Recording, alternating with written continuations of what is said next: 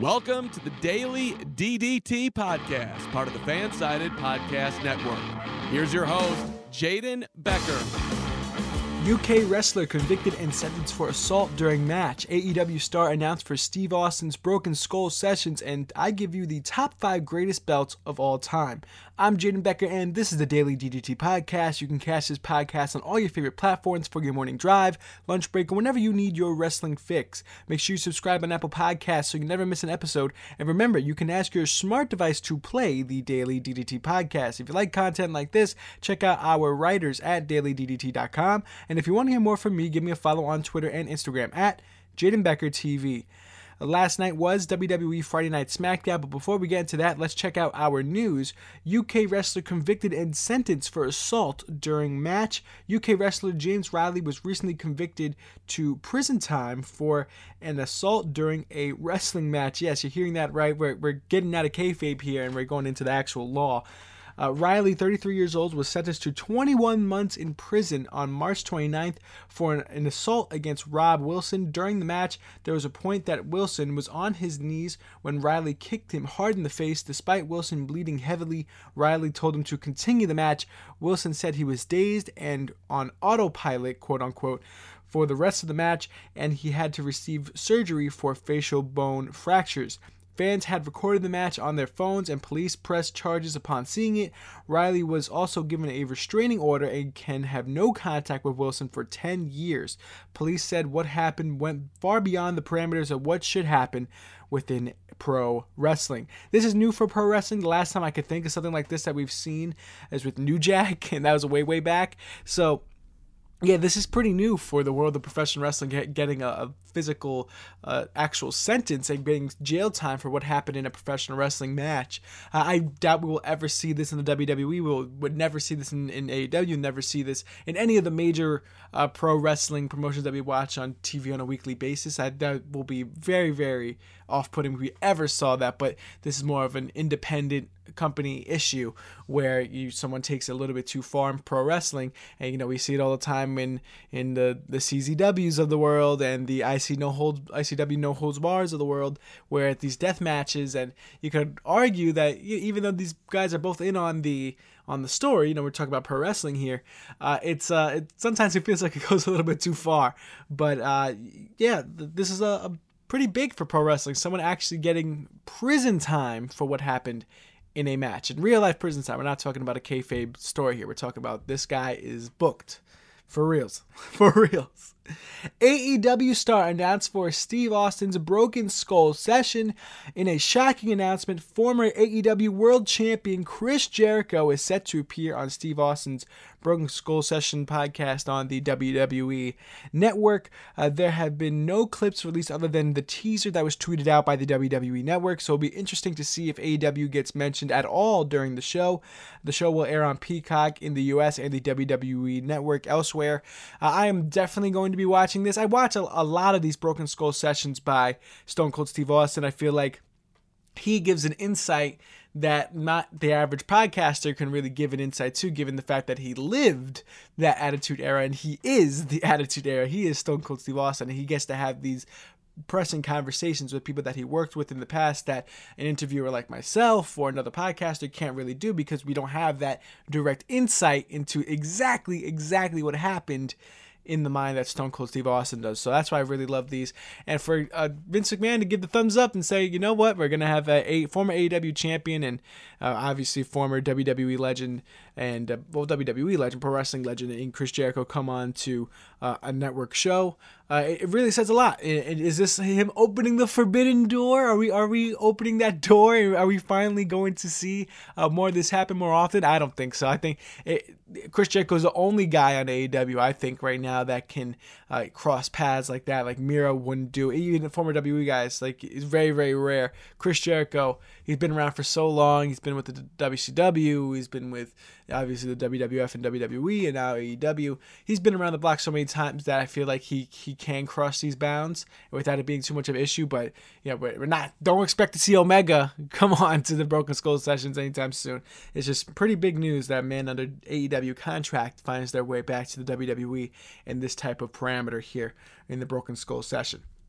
We're going to get right into our show review for last night's Friday Night SmackDown, but first, let us thank our sponsor, Manscaped, who's the best in men's below-the-waist grooming. Manscaped offers precision-engineered tools for your family jewels. They obsess over their technology developments to provide you the best tools for your grooming experience. Manscaped is trusted by over 2 million men worldwide. Manscaped has created the best ball hair trimmer ever, the Lawnmower 3.0. Their third-generation trimmer features a cutting-edge ceramic blade to reduce grooming accidents thanks to their advanced skin-safe technology. I now feel confident shaving my boys. We have an exclusive offer for my listeners, 20% off plus free shipping with the code FANSIDED20 at manscaped.com. That is 20% off and free shipping, FANSIDED20, all caps at manscaped.com at checkout. Unlock your confidence and always use the right tools for the job with Manscaped. Starting off the episode for Friday Night SmackDown last night, Edge opened the show and he believes that he hit roadkill at Fastlane with Bryan on how the match at WrestleMania has changed. I thought that was a really good line there. Roadkill, Fastlane, whatever we want to call it. Realizes he got played out, finally saw the rated R superstar in the mirror. Won't hesitate on the next Concerto opportunity he has. A heel thing to say, but piped in cheers from the WWE Thunderdome, even though that is a heelish thing to say. He's gonna connect with the Concerto, because I feel like that's also a heel maneuver as well. The Concerto, you're crushing someone's skull between two chairs.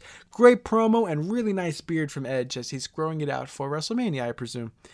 Alpha Academy and Dirty Dogs versus Street Profits and Dominic and Rey Mysterio.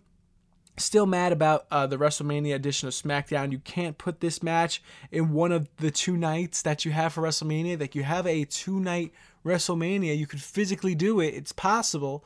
You know, you could put this match in there somewhere. But no, you got to put it on not even a pre-show, which I think it would make sense to put the pre-show of WrestleMania, I guess, on night 2, because I understand their sentiment on how they want to have the first entrance back in front of a live audience be a part of the main show. So I get that. So don't put the pre-show on at night 1, put the pre-show on at night 2. So you still are in Raymond James Stadium. You're still there. You still have to have your WrestleMania moment at Raymond James, but it doesn't have to be on the main show. So I'll be fine with that. But no, we're not even getting that. We're not even getting close to that. We're getting these quote-unquote WrestleMania edition SmackDown matches on Friday, which is not at Raymond James. So not a good look. Not a good look, especially for these 4 teams who want to have another WrestleMania moment, possibly Dominic and Rey Mysterio winning the first father-son tag team championships, and possibly, but if you're not doing it at WrestleMania, what's the point? You're doing it on SmackDown. So I feel like that's kind of tough. So I'm still mad about that. Chaos ensues early on with the Babyfaces team taking dives to the outside. Ford enters on a hot tag and cleans house. More chaos, and Otis lands a second rope splash onto Ford to pick up the win.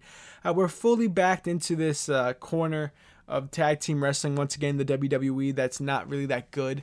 It's just tag team wrestling just to have tag team wrestling. And you know what? This match, honestly, these 4 teams, they all have something to contribute to a match. And I feel if you put this at the open of a show, or maybe a match to pick up the pace and brighten up the crowd a little bit, this match is great for that. And will this possibly, putting this match on SmackDown, buy tickets for WrestleMania? Maybe. Will it get a couple more Peacock buys? Maybe. Putting this match on a SmackDown. And will the Andre the Giant Memorial Battle Royal do the same thing? Maybe. But I guess that time will come next week on Friday when we'll see. But it's a shame. Dolph Ziggler deserves to be on a WrestleMania stage, All these guys really deserve to be on a WrestleMania. Rey Mysterio deserves to be on a WrestleMania stage. And to shove them aside to SmackDown isn't fair. I don't think it's fair. Seth Rollins and Cesaro face-to-face. The drip is immaculate for Seth Rollins. Cesaro singing Swing is in the air, swing is in the air. He goes through this whole promo segment talking about the Cesaro swing. Rollins names all of his accolades for his previous WrestleMania matches and the pinnacle of him cashing in at WrestleMania 31. Cesaro keeps talking about the swing, and Rollins says that he will beat Cesaro so bad that Cesaro won't even have his potential to fall back on, which was a great line there by Rollins, nothing really much to take there, but I do believe that this match is going to be really, really good at WrestleMania. We are going to see a big Cesaro swing at WrestleMania. And they did bring up the good point that this was going to be Cesaro's first singles match at WrestleMania as well. So he finally gets his first singles moment, even though his WrestleMania moment did come at WrestleMania 30 with him eliminating the Big Show, I believe, in the first ever Andre the Giant Memorial Battle Royal, and for him to win that. So that's where it sort of came. It's just we haven't really seen much from Cesaro since, and it's a shame because we talk about potential for Cesaro. WrestleMania 30 was 7 years ago, so the potential hasn't been tapped, if you can imagine.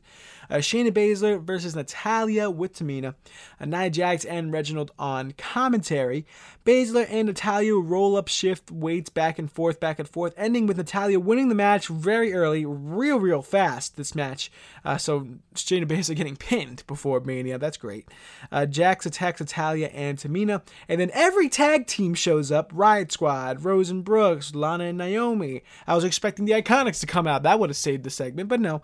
Segment ends with Tamina and Natalya standing tall, and well, that segment definitely did happen. And let me not get it twisted here. I did enjoy this SmackDown. It's just these tag team divisions are really bad for all the women's division. I'm not going to talk. I remembered I'm not going to talk about this women's division anymore. I'm not going to do it to you because I'm going to wait till after WrestleMania. So hopefully something happens there. But now the SmackDown for the men's also is just, here you go. Here's the whole tag team division. Eat it up. He literally, here's all of it at the same time. Same thing with the women's here. Here's all of it at the same time. So there's that. And I refuse to talk about it any longer because there's no worth to it. There's no worth to it. I've said the same thing for weeks and weeks and weeks about how this women's tag team division has turned into an absolute mess. So we'll see where it goes from here.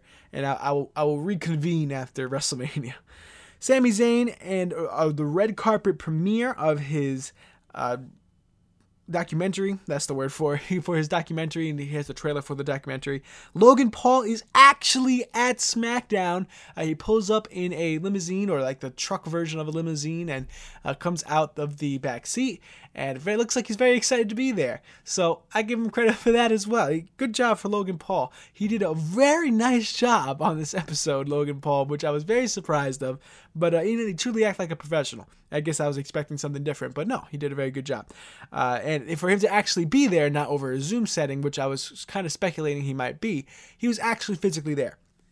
Zayn ends up dancing in the ring as Logan Paul makes his way down to the ring as he's introduced. Zayn invites Paul to WrestleMania as his guest. An iMovie type trailer, and it's named Justice for Sammy. Logan Paul has had a talk with Kevin Owens, he mentions, and has heard Zayn has gone a little insane. KO enters the ring, stuns Zayn, and Paul looks on as he is pushed to the side by Kevin Owens. I think Paul did a really good job. He didn't mess anything up. That's one thing. And he seemed like he was in a very professional setting. He seemed like he was there to physically. He wasn't there physically as much as he was there emotionally as well. He was all there. He was there, all facets of himself. He gave everything he could for that one moment. And he's going to be there at WrestleMania as well. Did Kevin Owens and Sami Zayn match need Logan Paul there? No, not at all. But with him being there, can something happen a little extra? Yeah, sure. It's WrestleMania. You're supposed to have fun with it. So, obviously, people are expecting a technical masterpiece and great storytelling coming from this match, and which we've seen before between these two. But I don't think we're going to see it this time. But am I mad about that? Not as much as I think other people are. And I know saying Logan Paul in WWE just doesn't go hand in hand like that, but he did a really good job. I give people credit where credit is due. I do. And I will say this. As well. I got a couple texts last night from a couple friends that do not watch professional wrestling at all. And they said Logan Paul on WWE, and they turned it on. They watched it, and they watched the segment. Logan Paul brought eyeballs to the WWE. I got it firsthand. 2 or 3 friends. I promise you that. Hit me up saying, hey, what is this Logan Paul guy doing on WWE? Logan Paul brought the eyeballs. And if I'm talking to guys, and a lot of my friends are sports fans, been to baseball, basketball, and football, hockey, all stuff like that. So if they got them to pull away from that and go to the WWE, even if it was for 15 minutes to watch Logan Paul, that's a couple extra viewers that WWE wouldn't have gotten without Logan Paul. SmackDown would have just gone on as is. And we're on this road to WrestleMania, getting as much eyeballs as possible. You can only imagine if it got the sports guys to come over. Imagine what it got the actual Logan Paul fans to do. Come over in droves. And even one of my tweets got a ton of attention, if you will, in a sense that I tweeted about Logan Paul, saying that he did a good job. And I got a lot of likes for it. So maybe I'll keep on doing that. I give Logan Paul a lot of credit. So good on him. Good on him. Later on in the night, Zayn did attack Kevin Owens backstage, and I am excited to see that match at WrestleMania. I'm hoping that Logan Paul, even though if he does get involved, it's in a minuscule sense and not really too effective on the match at that.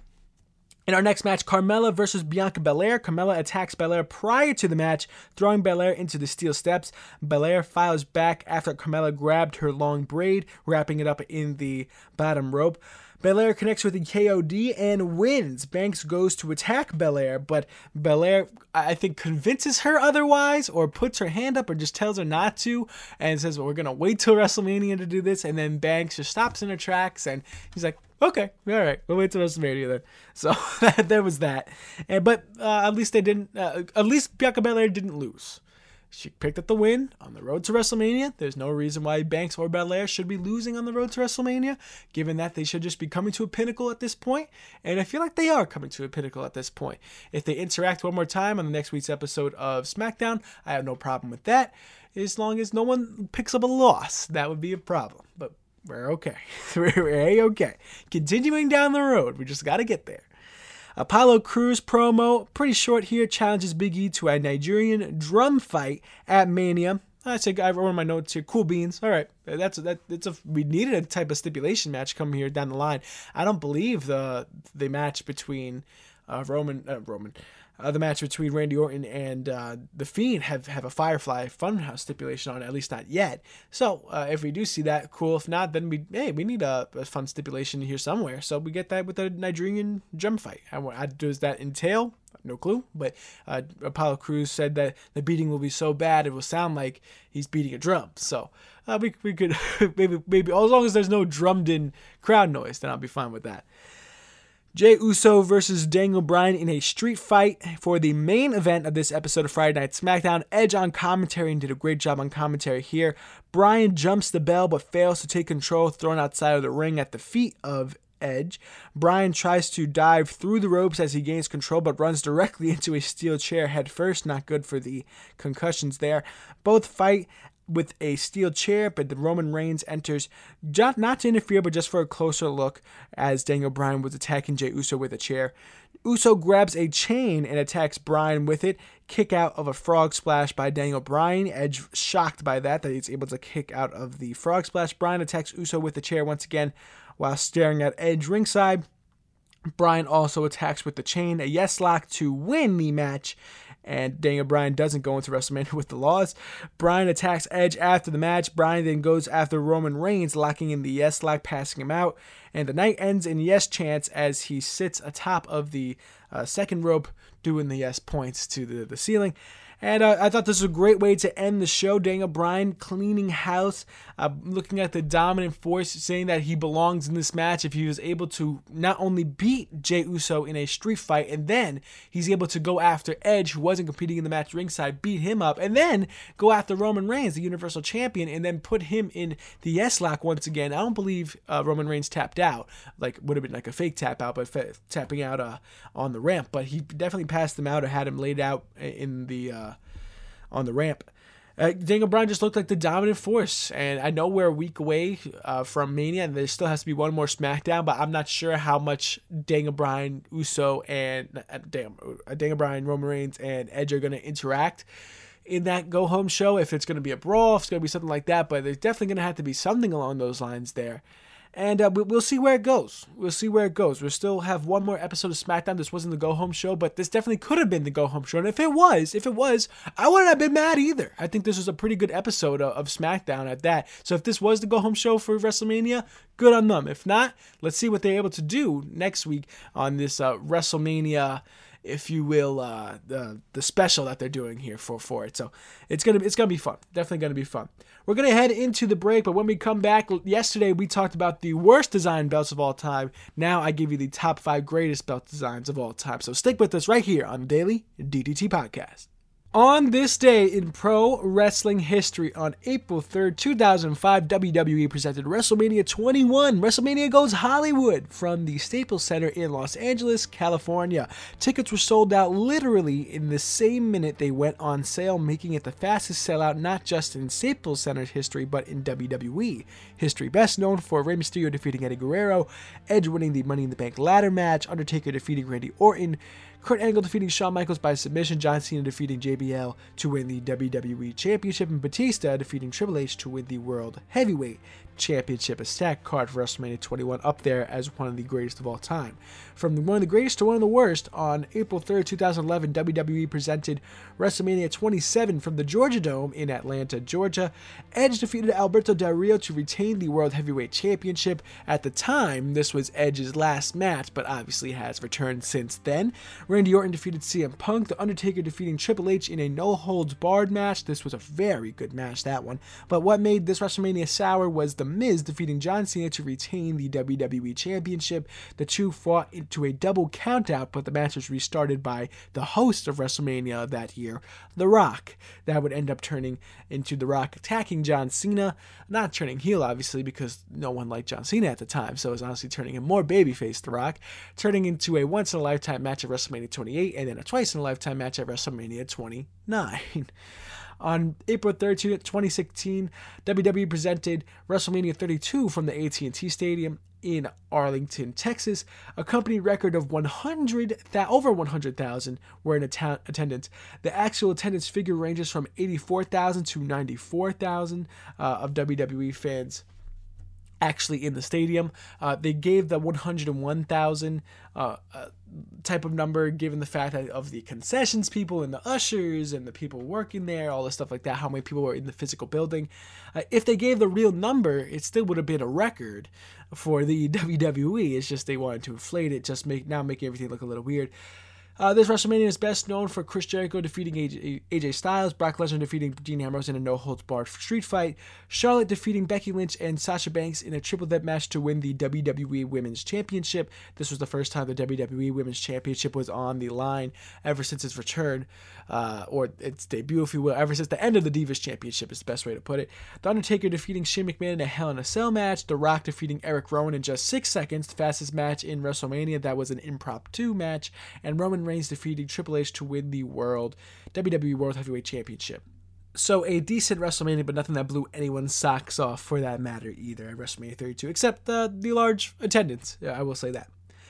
Now, let's get into the opposite of what we did yesterday. I did the worst belt designs of all time, or the ugliest belt designs of all time. Now I'm going to do the greatest belt designs of all time, starting out strong at number 5. And there's a couple I had to leave off this list, so don't get mad at me.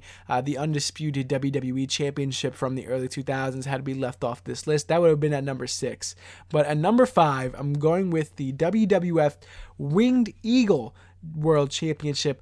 The Winged Eagle is arguably the most popular variation of the WWE Championship. I talked about this in the last episode, how I wasn't a fan of sharp edges on belts, but this one gets an exception as the sharp edges are hidden by the strap with the eagle that just looks absolutely baller.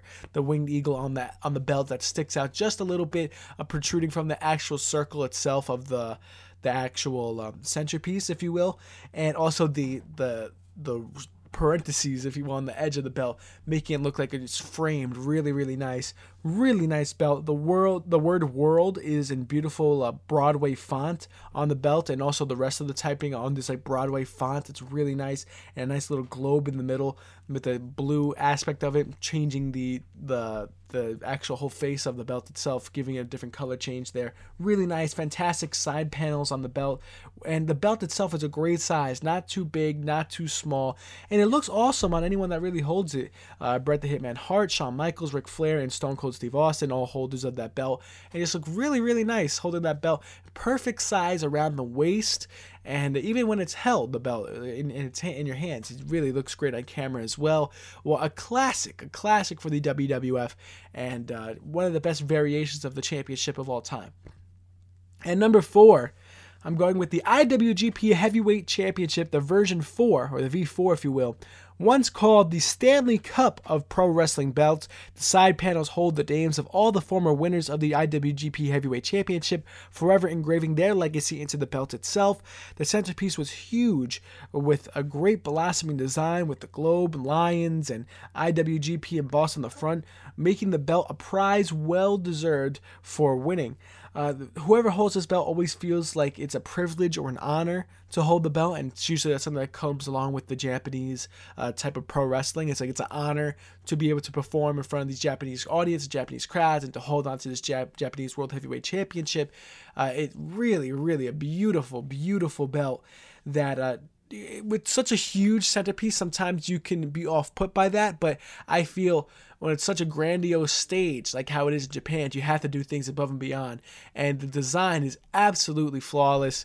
With, like I say, this blossoming flower on this belt. It's such a shame that it had to be retired for a Divas-looking championship with the it's an eagle, but it looks like a butterfly, and it's a shame that it had to be changed, but I really appreciate this belt. And as I mentioned, that Stanley Cup aspect of it, with the names of all the former winners of the belt on the belt itself, forever engraving yourself into the history in a permanent remark, so you can't be erased from history in that standpoint. It's really nice, and good on IWGP and New Japan Pro Wrestling for making a belt so amazing as that. At number 3, the WWF Intercontinental Championship, and this is from the 80s version of it, the quintessential championship in my opinion. It's the perfect championship, a belt that's meant to be held and not worn, folding perfectly into someone's arms, not too big, not too small, the perfect size to send the message of a champion without being too flashy. I think of Macho Man Randy Savage holding the belt in his arms in the promo, pointing into the camera, and the centerpiece of the belt reminds me as well of the side profile at Madison Square Garden. The belt looked great with both black straps and white strap when it was returned back in the early 2010s, if you will. And even looked great with like a yellow strap and a light blue strap. It was pulled off in many ways, shapes, or forms. So for the WWE to bring it back, that's how good that belt was. To be able to bring the belt back after being gone for some time with a different look of the Intercontinental Championship, never looking as great as the original, but bringing it back in the early 2010s and making it look like a true championship that wants to be worn by a champion. And as I say, if a belt can be look nice held into your arms like the NWA World Championship, if it can look nice then it can look nice anywhere. You can hold it anywhere. It's like a heel prop, if you will, as well, that you can hold into your arms, and it's something to do with your hands as well. Really nice. Really nice championship. And as I mentioned, if it can look well with multiple straps, that even is another bonus at that, a huge bonus. At number 2, the AEW World Championship. Oh, yeah, number 2. The only belt on this list that's actually used today. Grandiose like the IWGP V4, while also undeniably representing AEW with its logo dead center. The belt looks absolutely rich, and it is rich. Its reported value was at $30,000, so that's like half of my yearly tuition there for Ithaca College. The belt is meant to be worn everywhere you go, with the shape of the belt flowing from the centerpiece to the side panels. It doesn't look bulky in that sense. It actually looks like one whole piece that's broken up into the side panels itself. And I love how the actual nameplate of it, like the name of the person that's the actual champion, is small. It's like you have to actually look to see the championship, but there's no denying who is holding the belt. It's not like that is the question. We all know who is holding the belt because how big AEW has grown, and they deserve the respect of knowing who holds that belt, especially with how big and how grandiose that belt is. AEW got it right the first time.